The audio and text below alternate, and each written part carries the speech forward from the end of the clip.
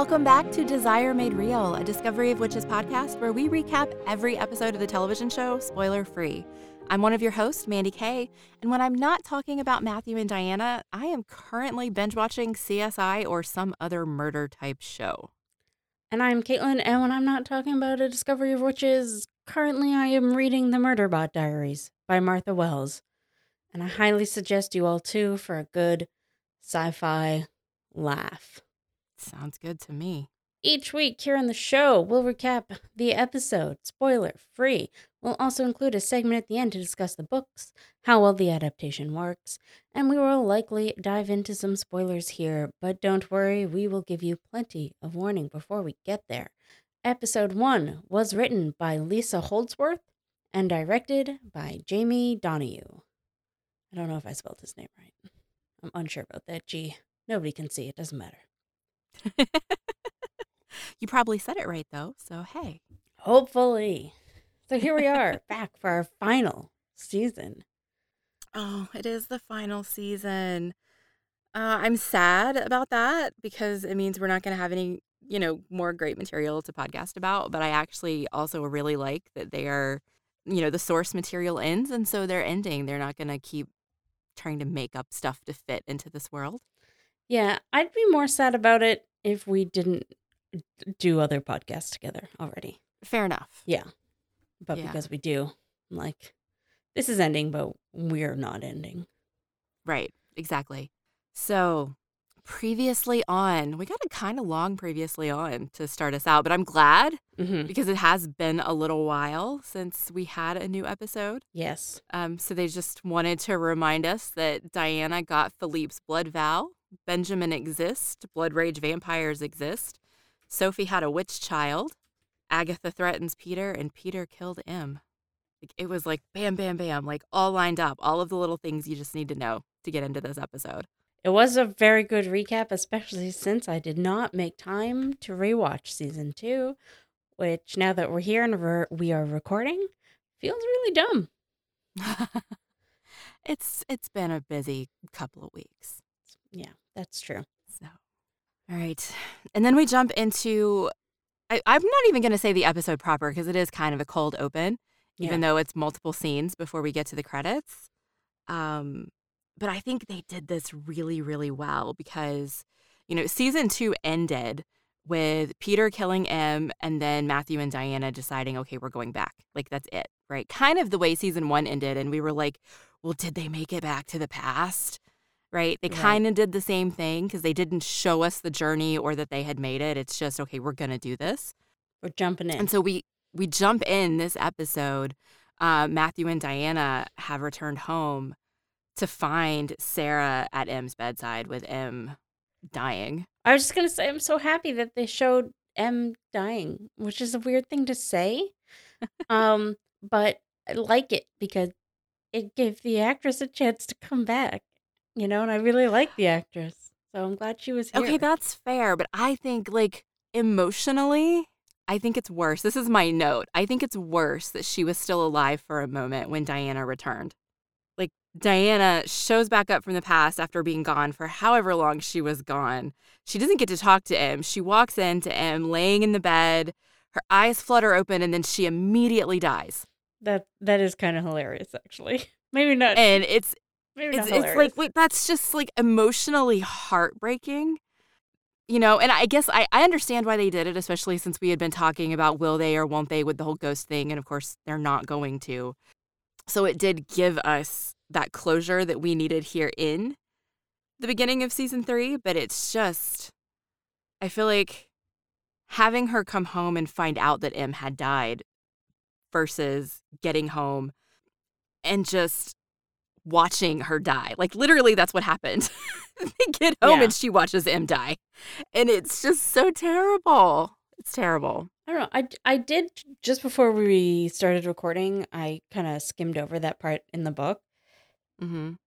And in the book, Diana and Matthew get back, it feels like at least days, but it feels more like weeks after M dies. Yeah. And I feel like that would be even worse because she just wouldn't be there and it wouldn't feel real. Yeah. Yeah, no, that's true too. That's definitely true. And I am glad at least that Sarah had Diana to get her Yeah. through Yeah. right at the beginning. So it's, I mean, and we'll talk about that more later in the episode, of course. The rest of dealing with the aftermath of Peter Knox is we see Miriam making sure that Marcus is okay, Hmm. since Peter had knocked him out, and we see Agatha leaving to go straight to the congregation. So it's like quick cut scenes of all of these things that are happening since Peter Knox was here. Um, and then we find out that Diana's having twins. Like all of this happens in the opening credit, like before the opening Oh, credits. the twins is before the opening credits? It's before the opening credits. It's the last scene before the Interesting. opening credits. Yep. I literally rewatched the episode today, and I still had it in my head that nobody actually spoke words before the opening credits. No, they did. Well, Sarah did because Sarah said, "Oh, she's gone." Oh, you're right. And then we cut to Diana sitting in her, which I really wish they had touched on this too, because Diana's in modern clothing again, right? Her hair's down. She's Hmm. wearing a sweater and pants. Hmm. But she's sitting there crying, talking to Matthew comes in and she's talking to him about how it's not right that the baby is going to be born into a world where he or she doesn't know M and that Hmm. M doesn't get to meet the babies.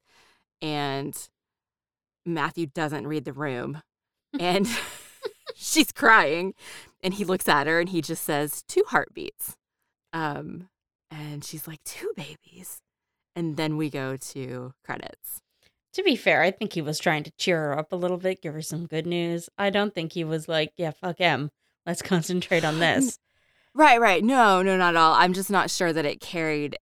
I'm not sure it carried the levity that it was supposed to. Right, yeah.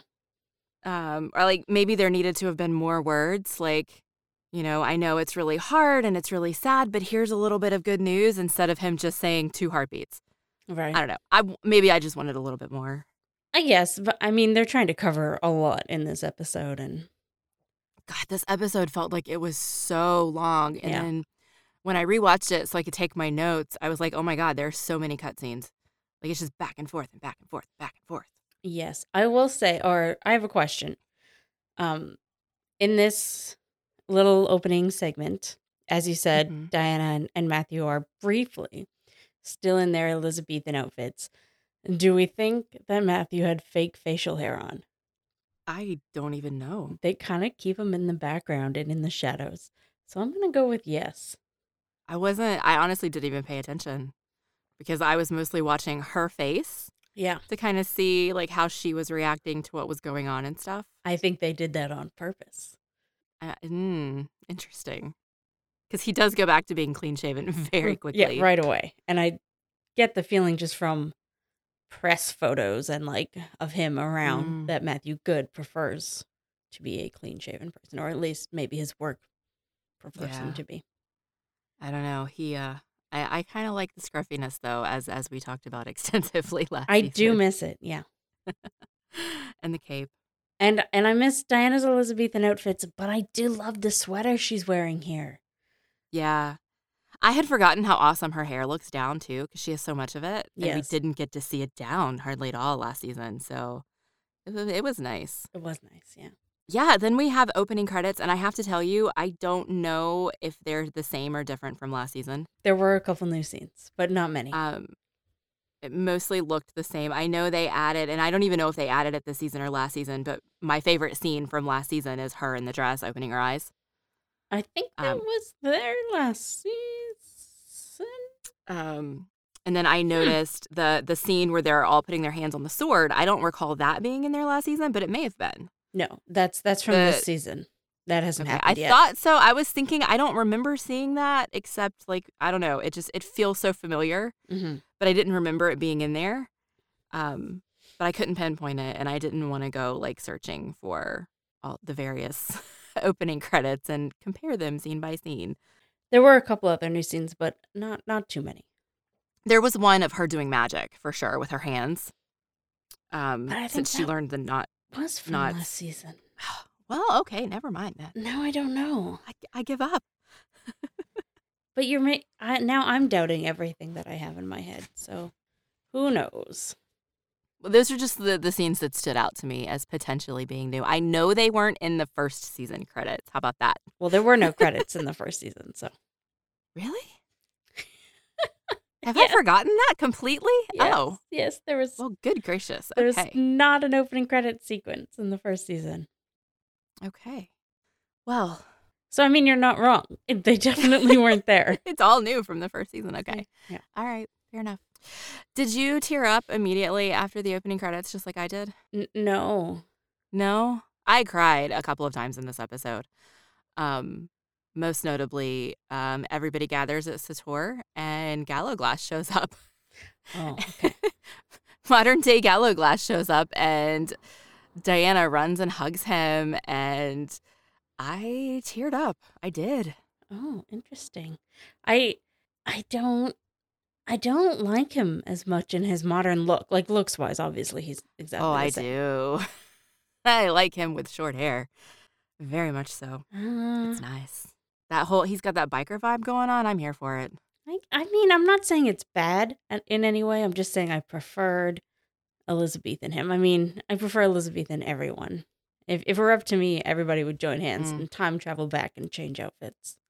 I would like to see Alex Kingston in Elizabeth Exactly. Garb. You know, That'd be great. strangely enough, like, I haven't watched Doctor Who in years, but when I was taking my notes today, automatically I wrote her name, or I had to stop myself from writing River instead of Sarah. Oh, interesting. I haven't watched Doctor Who in years. It was very strange. Yeah. Interesting. But yes, I would Um, love to see her in Elizabethan. Sorry, move on. Yeah. So yeah, people, I mean, we just get the shot of everybody. Matthew and Diana are back, so people are now coming to Sator where they are. They have to catch Matthew and Diana up. And Hamish is back. Hamish is back with his helicopter, which I love. I missed Hamish last season. So we get, the main thing for me in this scene is Alex Kingston. She doesn't speak in this scene, but her grief is palpable. She's a great on actress. Screen. Like, she is broken, and you can see it. She doesn't even need to speak. Yeah, she's Um, fabulous. And then they catch Matthew and Diana up on what's going on. They tell him about the vampire murders that have been happening in Oxford. Matthew and Marcus's facial expressions in this are great, and you can really see the family resemblance of unhappiness. Yeah. Then we do a quick cut to an odd scene where Phoebe introduces herself to Matthew. Yeah. And he just dismisses her. It really kind of upsets me. Yeah, well, okay, so I wrote down here that Angry Matthew is my least favorite Matthew, which is true. We get a lot of angry Matthew in this episode, too. Like, his shouty. Yeah. Like, he's way more shouty here than he's been in the past. Yes. But the thing is, he's really taking it out on everyone else, but he's angry at himself. Okay. Yes, I see that. I do see that. And I hope that we actually get to experience that realization from himself later in the season. But Or I hope we get a real heart-to-heart between him and Marcus, and not just, oh, that was spoilers. Well, I just Yeah. hope we get a real heart-to-heart from him and Marcus. I feel like we'll have to, especially the way they set this next scene up when Marcus comes in, and Matthew's cutting him down and telling him he didn't fulfill his responsibilities, and Marcus stands up to him. Yeah, it's terrible. I love that Marcus stands up to him. I do. Like, Marcus has grown without Matthew here. Yes. He really did step up to take care of this family. And Matthew doesn't see it yet, but he will. And I love that Marcus calls him out on the blood rage thing. Yes. And I feel like we're going to have to come back to that. Their relationship is so important that they can't just leave it hanging like that, because we don't get another scene with the two of them, with just the two of them together in this episode. We don't. And I just feel like, knowing what has to happen plot-wise, there is a way that they could not have them have a heart-to-heart, but still have them kind of be on a better page at the end. And I just hope they don't do that. I hope they don't just brush it under the rug. Yeah, no, completely agree. We'll see what they do. I mean, but those two play so well off of each other that I think it would do everybody a disservice not to have it. And from the scenes that we do get in this episode, it does look like they're using the limited amount of time they have to show the character connections, Mm-hmm. which I'll talk about later. And then we have a really quick cut, real quick cut. I actually had to rewatch the scene and be like, I don't understand what just happened.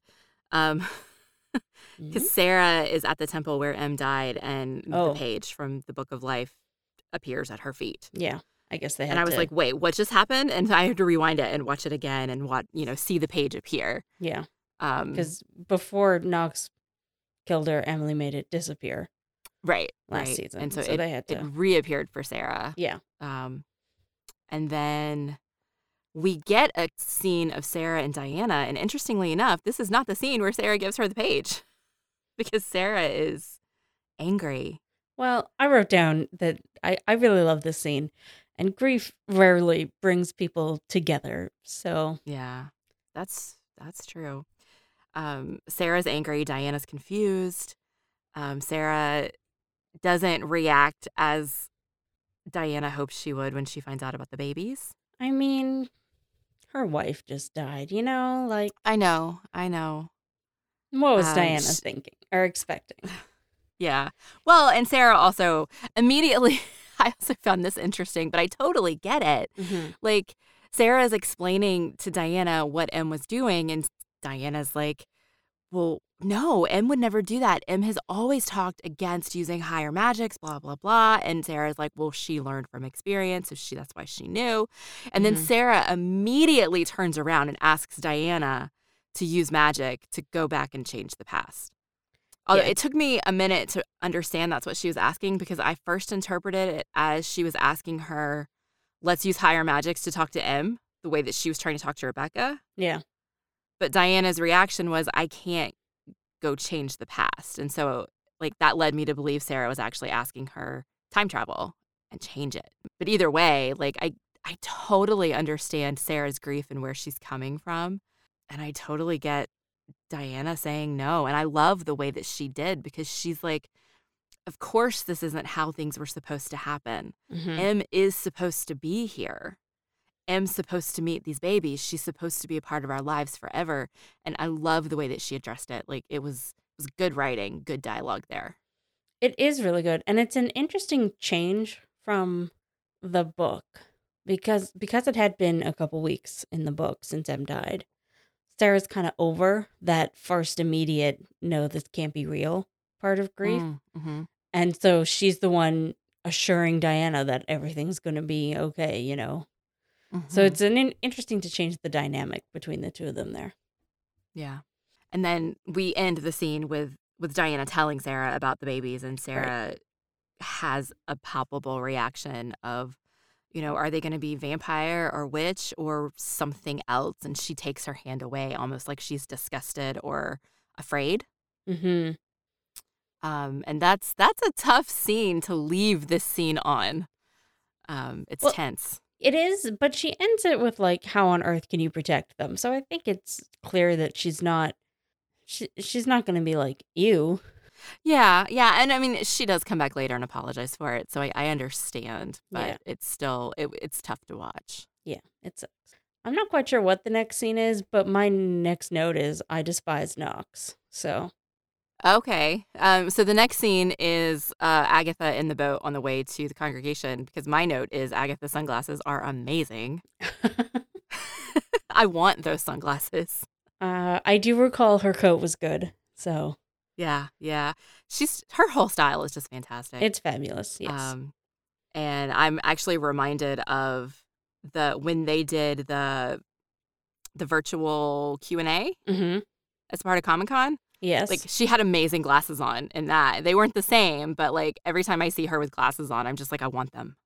Yes, you're right. I want them, so. I think that's interesting, because usually an actor and their character, not necessarily the same sense of style, but she's always looked pretty fabulous. Close. Yeah. They also spend a lot of time focusing on the keys for the congregation again. Yes. Which I find odd, because we didn't see any of that in season 2. Like, we got it when the congregation was first introduced in season 1. And now they were making a point to show that there's 3 keys for each creature type, and you have to combine them to make a key, and then 3 keys open the doors. And so, like, why? Why did they spend precious, precious real estate on that this season? I assume that a lot of this season is going to be congregation focused. That's all I'm going to say. Yeah. And then, of course, we already know that Agatha, and Baldwin tells us here that Agatha has called this meeting because she wants to accuse Knox of murder. But, of course, Jer Bear takes over. I think And Knox. I just want to... I would say Knox told him to do this. I just hate Oh, Knox. I'm sure. Like, I'm not a big fan of Gerbert, but he's just like normal evil. He's just out for himself. Whatever. But Knox is such a smarmy little fucker. And I want him to die knowing that he's unimportant. Oh, I like it. Yeah. Yeah. No, I agree with you that I'm sure, him and Gerbert had, of course, set this up because they knew what was going to go down. And I think it's interesting, though, that the way it goes down, basically, Peter ends up incriminating himself for the reason that he gets expelled from the congregation. That was so good. And so the way they handled that it took me by surprise. Mm-hmm. Because I have to admit, I'll go ahead and admit, of course, I did not reread the third book before we started recording. I'm sorry. It's been crazy. And I just didn't get to it. So I don't actually remember how this went down in the book. Well, we don't see it in the book, obviously, but Knox does get kicked off the council at the beginning. Oh, that's right, because the books are all from Diana's perspective, so we don't see any of this stuff. Yeah. Okay. That makes me feel better about not remembering. Book 3 does have some things from a couple other people's perspective, but not this. Okay. So yeah, I liked the way this went down, even though I wanted to punch Gerbert in the face for talking all over Agatha. Even when she's like, "Excuse me, I have the floor," and he said, "No, you're not important. What I have to say is important." Like, screw you, Gerbert. Murder everyone. Kill the whole council, other than Agatha, obviously. Just kill them all. Let's see. So this is also when Baldwin finds out that Matthew and Diana are back and that everybody's at Sator. It is also our first time seeing new actor Baldwin. It is. Do you remember his name? I wrote down 0 actors' names for this. Oh, I wrote down 1 actor's name, and it wasn't Baldwin's. So, Peter McDonald. Thank you. So, yes, it's the first time we see Peter McDonald as Baldwin. And I think he gets one aspect of Baldwin really well in this episode, which is the angry, I'm in charge of the family, and I hate that everybody likes Matthew better than me. Part of Baldwin. Like, that comes across. No, he nailed that really well. Yeah. But the thing in the books, Baldwin does have another side where sometimes you're like, okay, well, I guess maybe he's not that bad, and I do kind of, it's fine. And we have yet to see if the new actor can do that. Yeah. He seems to, so in my head, with Tristan, what's his face, who played Baldwin for the first 2 seasons, I confuse him visually in my head with Christian Braun. I have no idea who that is. He was in The Orphan Black and some other things. But when I picture Christian Braun being really, really angry, I picture a child having a temper tantrum. And so much of my recall of Baldwin comes across to me as a child having a temper tantrum versus someone who's really just angry. And I think that didn't come across at all in this version of Baldwin. I just got, this dude is angry. This dude is jealous, but he's still very much a centuries-old vampire who can control himself. I just Googled Christian Braun and got a basketball player, so I'm at a loss there. I may have said it spelled. I think his last name is Bruun. Oh, this guy looks like a million other people. In my brain, when I think of Baldwin, that's who I picture. Interesting. It's weird. I know it's weird. It doesn't make any sense. But because Peter McDonald does not look like that at all, like, it kind of changes my perception of him a little bit. Right. Interesting. Honestly, I don't really picture Baldwin as anybody in particular. As the Tristan, whatever his last name is. Oh, that's gonna bug me. Whatever. Was it probably he sort of infiltrated my Baldwin mind, Yeah. and this actor whose name we just said, Peter McDonald. Peter McDonald, has not really. Yeah. And I don't actually know their comparative ages, but Tristan looked younger, which I kind of associate with Baldwin just because I feel like as much as Baldwin is, centuries, if not millennia old, he doesn't feel like he's grown up yet. Right. Yeah. So I liked that they had an actor who looked younger. Again, that just looks, though. I actually have no idea how old they are. Yeah. Yeah. That makes sense. But I do like Peter's portrayal so far. I'll be interested to see if he will have the charisma, the charismatic side of Baldwin that we do occasionally get to see in the book. Rare though it is. Yeah, we for sure have not seen that. We didn't see any charisma in this episode. We just saw, I'm in charge and you're going to listen to me. Yeah. There was one point where I think he thought he was being nice later on, but no. No. Yeah, so we do, Agatha does eventually get to accuse Peter of murdering M and moves to remove Peter from the congregation. And in an wholly unexpected move, Baldwin seconds it only because it's an act of war for a witch to go onto Claremont land without an invitation. Yeah. Like, he doesn't care that Peter killed a witch.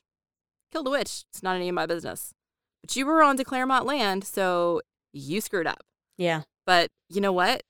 It got him expelled from the congregation because everybody, including Gerbert and Satu, agreed. Not Gerbert. Gerbert voted for him to stay. Okay. There's 9 members, so they needed corrected. 5 votes, and it was Baldwin, the 3 demons, and Satu that voted to get him off. Ah, okay. So Knox is ousted.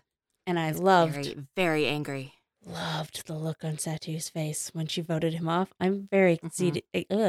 I'm very excited to see what they do with her this season, since they've changed her so much from the book. I'm very excited to see what happens there. Yeah, she was very much like, well, but you killed a witch. Yeah. It was good. And then Agatha makes a phone call to tell Nate what happened and tells Nate that he needs to take Sophie and the baby and just leave. Yes.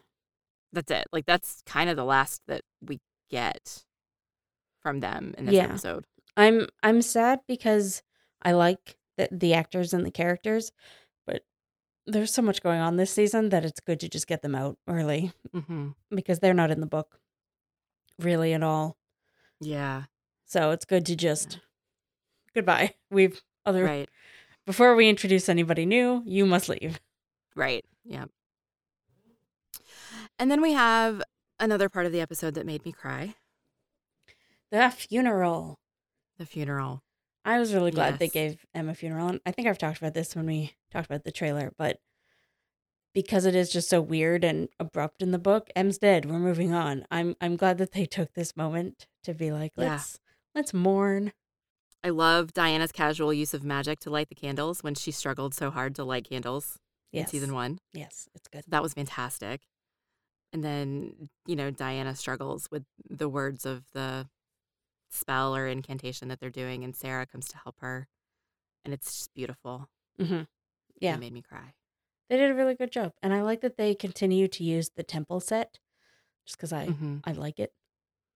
That has nothing to do with anything, but I like it. Yeah, I don't really have anything else to say. It was a nice little scene.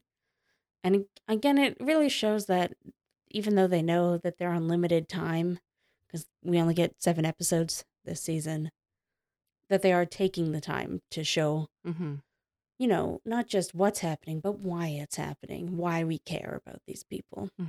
And that these people care about each other. Yes, which after everybody yelling at each other a lot in this episode, it's nice to see them not yelling at each other. Yeah. That's why. So the very next scene is just Isabeau and Mart.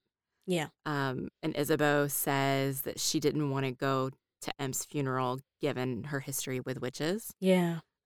Which is very thoughtful, but she wants to take care of everybody, and so they light the fires because everybody's going to be cold when they come in, because it's not just vampires there anymore, and she loves them too.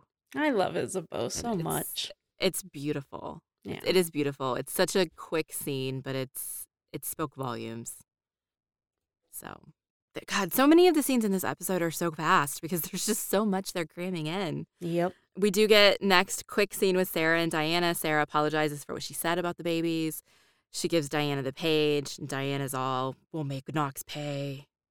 She did have the page, like this ancient parchment stuffed into her coat. And I'm really... Oh, that's exactly what Sarah would do, though. I'm so surprised that historian Diana didn't lose her shit. Like, and it does come out perfectly because it's a TV show. But like, what if it disintegrated in your coat or like just ripped apart? Like, oh my gosh, right, Sarah. But you're right. It is exactly what Sarah would do. Exactly what Sarah would do. I didn't even think about that, but no, you're right. Sarah just be like, "Oh, I gotta give this to Diana. Don't want to get her wet." And then Baldwin shows up to Sator, and I hate him. Like, to us, Peter Knox is the worst in the world. Mm-hmm. And Baldwin's just like, he's not important. Leave him alone. The vampire murders are more important. That's what we need to focus on. And we're just like, are you blind? Peter Knox is the villain. Take him out. Yeah. But in a way, I kind of like that Matthew gets a bit of his own medicine here. Because he just won't listen to Marcus, won't like just sit down and talk to him. And here Baldwin's like, "No, shut up. I don't care what you say." So it's like, yeah, no, absolutely. He's like, I am the head of this household, so we're going to do what I say. Yeah, 100%. I don't treat people the way you want to be treated, Matthew. Jeez. And then we get 2 dinners. Vampire dinner and everybody else. And the fun dinner. Right? Well, not fun because Emily's How dead. about the warm dinner? The warm dinner, yes. The set design for these 2 dinners is amazing. Yes. Because the one that it's not, I mean, there's still more vampires than warm bloods at that table than there are at, the vampire dinner, but it's the lighting, the fire, the food, the entire atmosphere is just so warm and inviting versus Baldwin's dinner, where it's just sterile and flat and cold. I do love Miriam being like, "Well, I know where I'd rather be," and everyone else right? at the downstairs dinner is like, "Yeah, thank God." Yeah. So I think you're gonna have to help me out with this, with my memory. Obviously, we met Benjamin last season as Herr Fuchs. Yes. Did we hear the name Benjamin in the show last season? I know you and I talked about it because we just knew that this was Benjamin. Yeah, that's hard to remember because we talked about him so much and referred to him as Benjamin. What did he introduce himself as? Did he use his first name when he introduced himself? No, he didn't. Because, I mean, even when Diana's like, I think I met him, she says he didn't say he was de Claremont or, he just used the name Fuchs. Yeah. Unless, actually, that might answer one of my questions. When my next question, because this all kind of goes together. So real quick, Baldwin brings up an old story of a vampire and a witch who had a child, blah, blah, blah, which, of course, is exciting news. Like, why have we never heard this before? No, this is the stupidest part. But he also mentions Benjamin here. Yeah. And it's just like, it's so casual. Like, that's right around the time you sired Benjamin.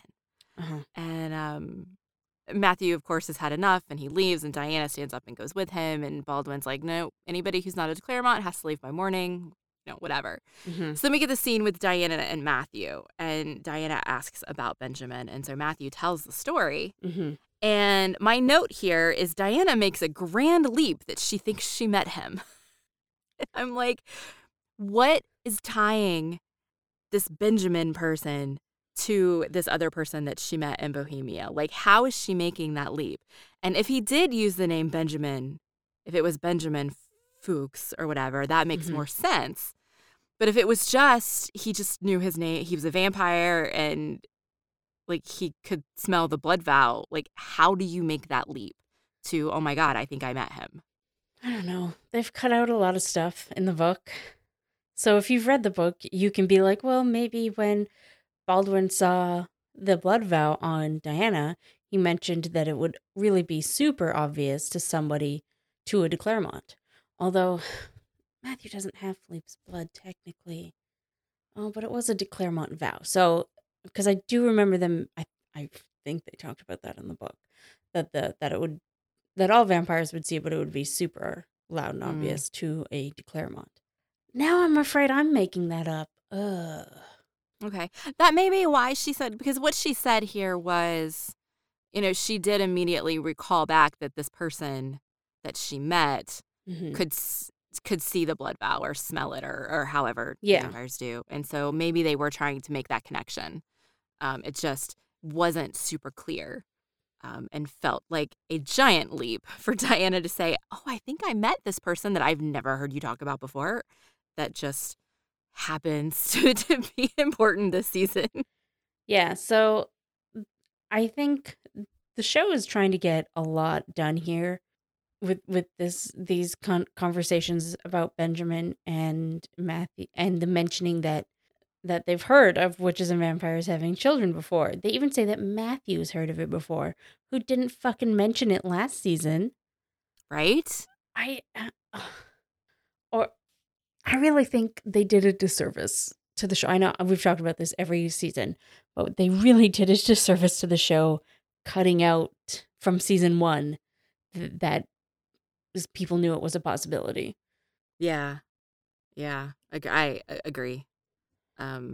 Because this is very obviously like, we need to get Benjamin mentioned, and we need to get that vampires know about this mentioned, and that there's records of it. Because otherwise, blah, blah, blah, blah, blah, spoilers. Yeah. And, like, not to really get onto the spoilers here, but they need to make that connection between the children and Benjamin at the same time. So it really just feels like they needed to say older things here, and they didn't care that some of it doesn't make sense. Yeah, maybe. Including Diana's weird leap and the fact that there's even no real point to her making the connection. Like, why do they need to know that person was Benjamin? Right? It doesn't make sense. It's enough that the audience knows. Right. Yeah, exactly. Especially since they called us back to it in the previously on. Yeah. We didn't need Diana to remind us that we know who this person is. Well, unless, I mean, to be fair, I think when they're writing episodes, they don't know what the previously on is going to be. So there is that. Maybe that's what it was. But I mean, it's also possible if he didn't use the name Benjamin in season 2, then that is the way that they just brought that connection together, is by Diana telling us, oh, I think that was Benjamin. Maybe. Okay, that's a good point. That's a good point. Because I guess if you didn't read the books, you wouldn't know that. We are going to have so many listeners writing in to tell us how wrong we are right now. No, but which is great. I want to be corrected. Yeah. Just because I cannot remember.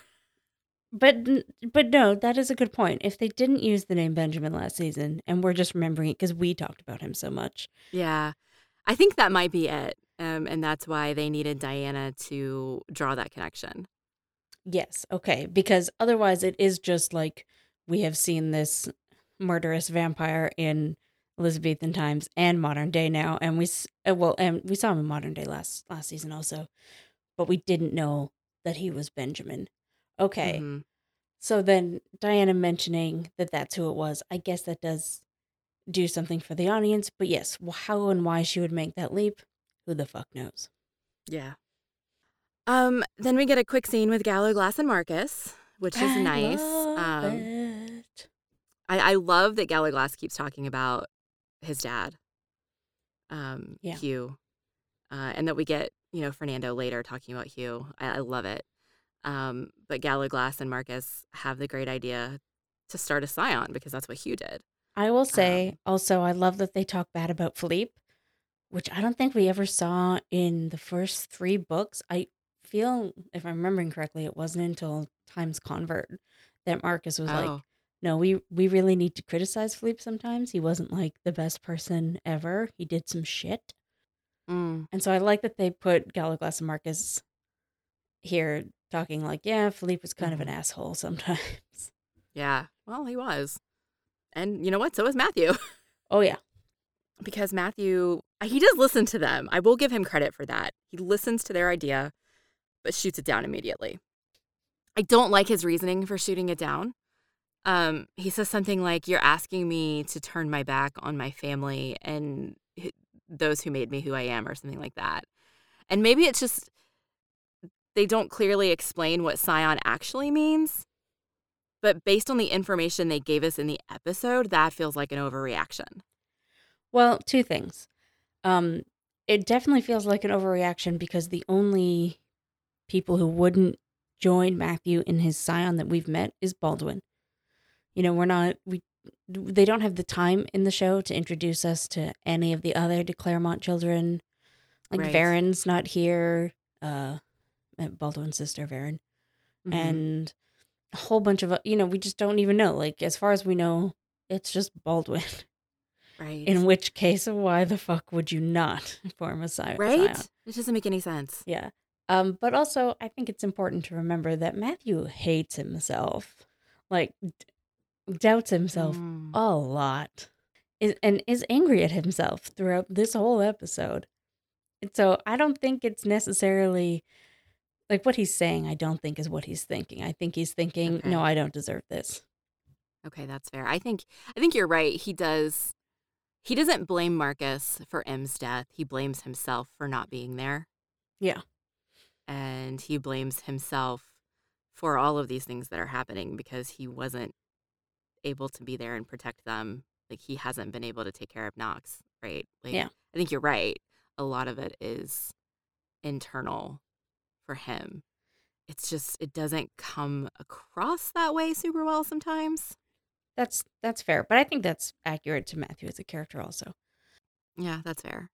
And another good bit when Baldwin was talking to Matthew earlier and they were talking about the Blood Rage murders, Baldwin mentions that it's going to be Matthew's responsibility to take care of that.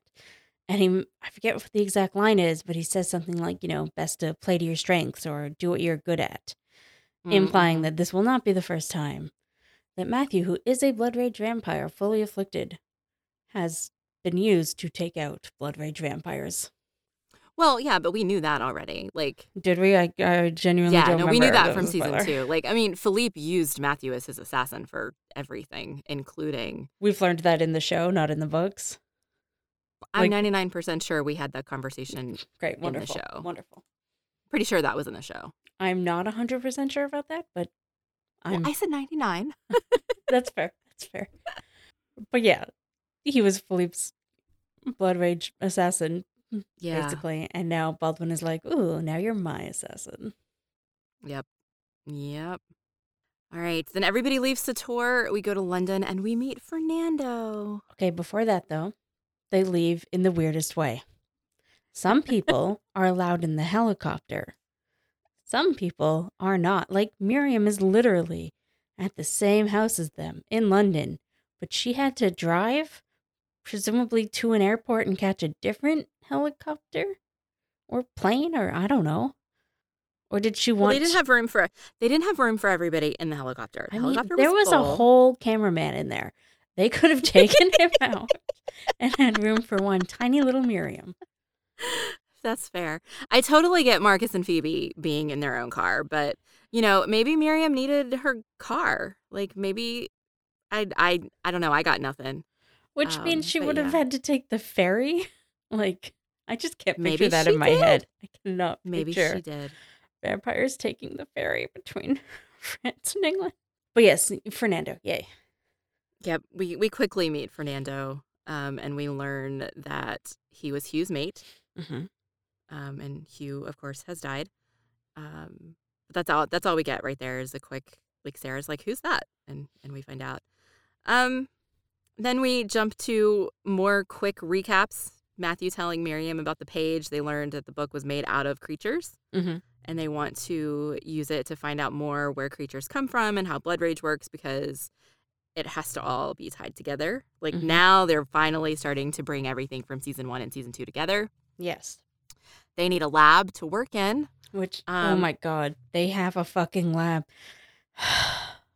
Right, like they're in London. They have Matthew's lab, right? So why do they need another lab? To be fair, the lab from season 1 is in Oxford, not London. But also that implies that they have the money to just get a lab or whatever. I don't know how that works, but that they could just rent a lab. Is that a thing? I don't know. Or kick somebody out, or like, here's $1 million. Who knows? Look the other way. You know, like, or pounds. They're in England. I just, I get that they brought Chris in, and I'm really thankful because I love Chris as a character.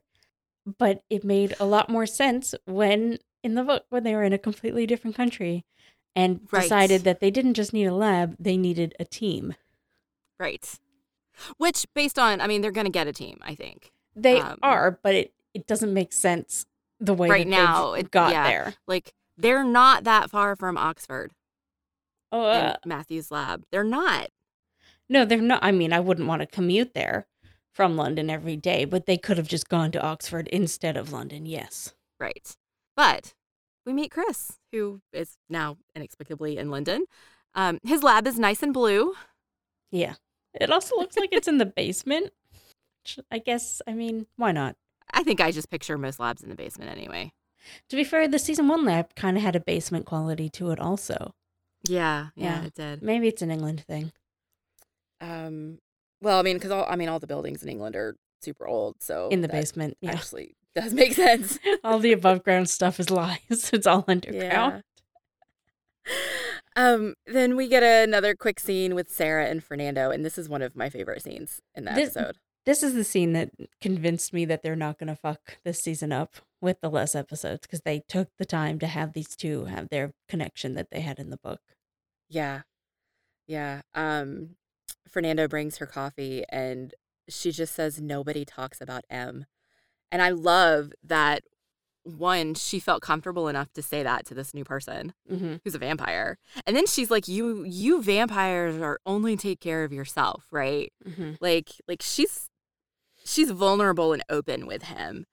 And he gives her the care and the space that she needs. Tells her his story, neither my loss nor my grief were acknowledged, and explains that she at least has family that acknowledged who M was and who M was to her. And it's beautiful. It's beautiful to watch them talk about grief and to see the dichotomy of Fernando lost Hugh 700 years ago, and while his grief isn't as readily visible on the surface as Sarah's is, it's still there. You know, he even says grief never really goes away. Yeah. You know, sometimes it gets better and it's slower, and sometimes it rushes back like the ocean. And that is one of the best descriptions of grief I've seen. Beautiful, beautiful scene. It was very good. And it's another instance where they show us that Philippe was a bit of an ass, as much as we like him. Yeah.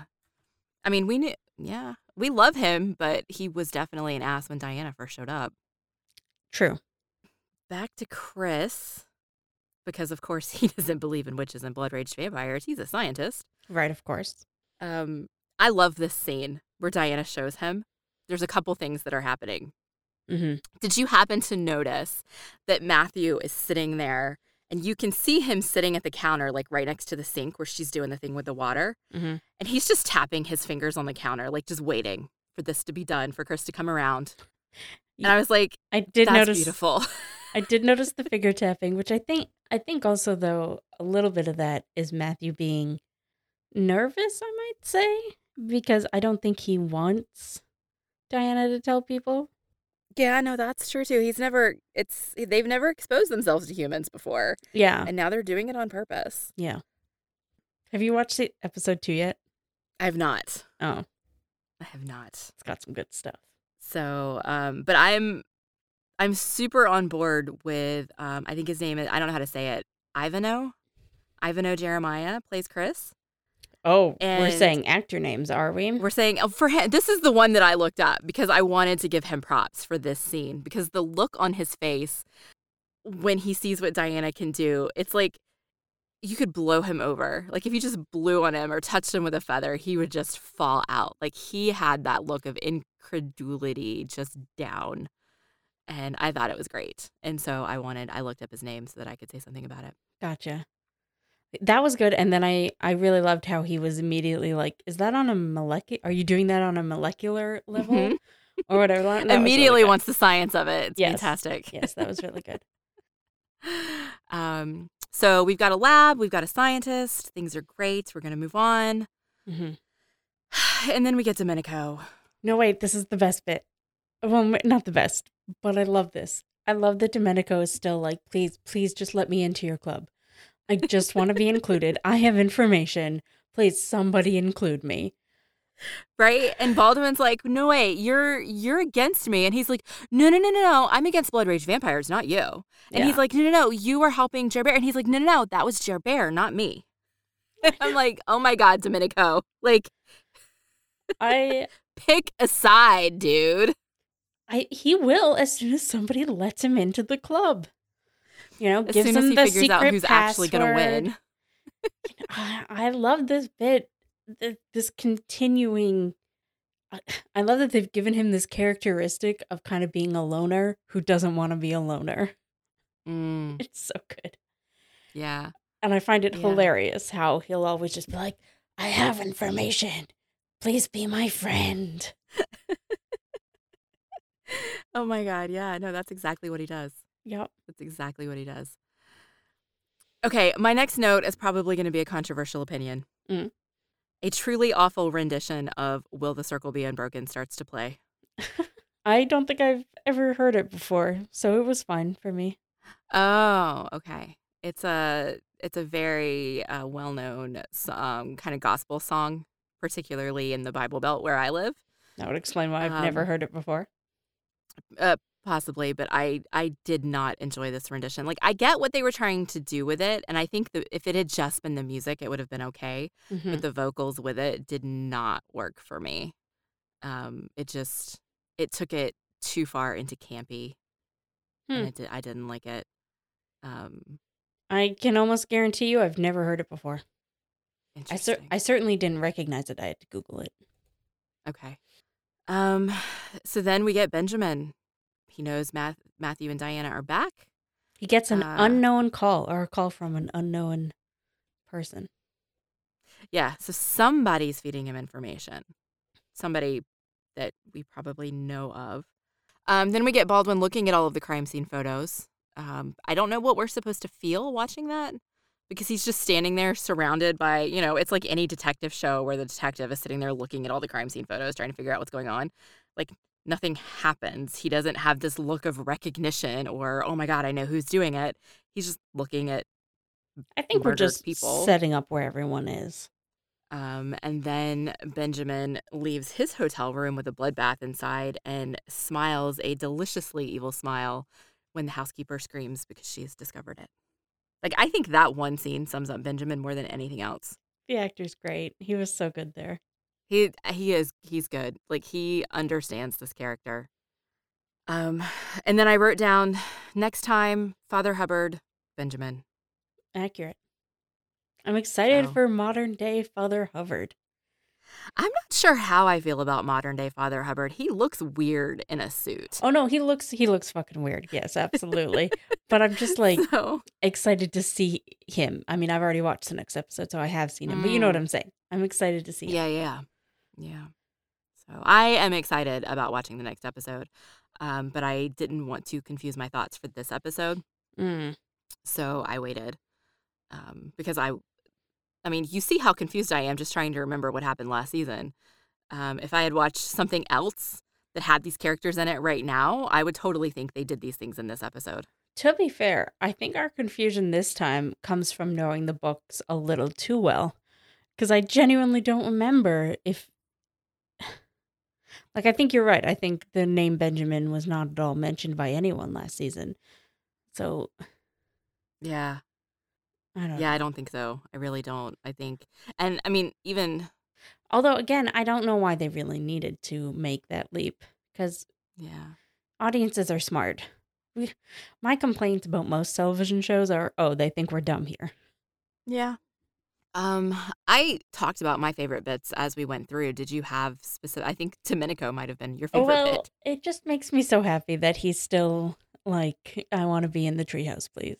Yeah. Well, I'm glad he didn't die. I think we left at the end of last season, not sure if he was going to survive, didn't we? When he got attacked. No, we saw him like sit back on the couch and reevaluate his life choices. Oh, okay. We did. Okay, sorry. My favorite part. I do love Domenico because it's just a fun thing that they've done with this like nothing character from the book. And I really like it. This isn't like I loved Diana's sweater so much. From the beginning, I want that sweater. It's so pretty. Like if you're not looking directly at it, it kind of looks white, but then when you look directly at it, it's kind of rainbowy. It's so great. I love it a lot. That genuinely her No. sweater might have been my favorite thing in this episode.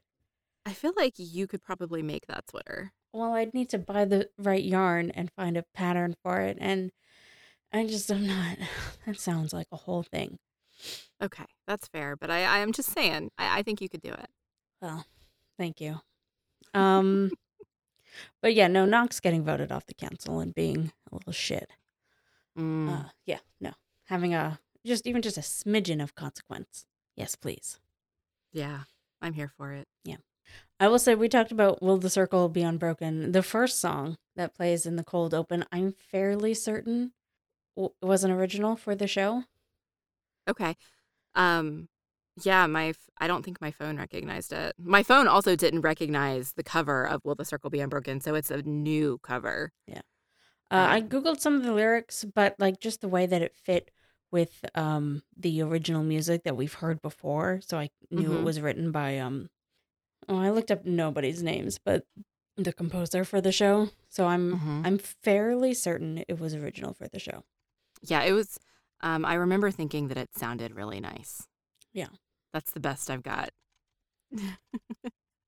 Rob Lane. That's the composer. Rob Lane, yes, thank you. Which fits because other seasons have had a couple of his original songs. So fingers crossed that I'm not wrong. And I think that's it. Ish. Did we want to go into some spoilers?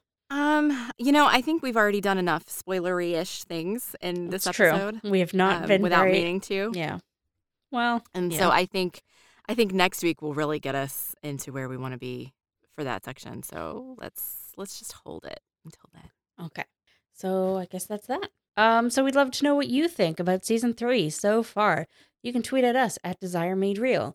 I'm Caitlin, and you can follow me and find my other shows on Twitter at InferiorCaitlin. All right. Well, I am Mandy Kay, and you can find this show and all of the other Eloquent Gushing shows at eloquentgushing.com. We are also on Twitter, Facebook, and Instagram at Eloquent Gushing, or you can give me a shout out on Twitter at Mandy Kay. Join us next week as we talk about episode 2, When More People from the Past Return. And until we meet again, remember that with every ending, there's a new beginning.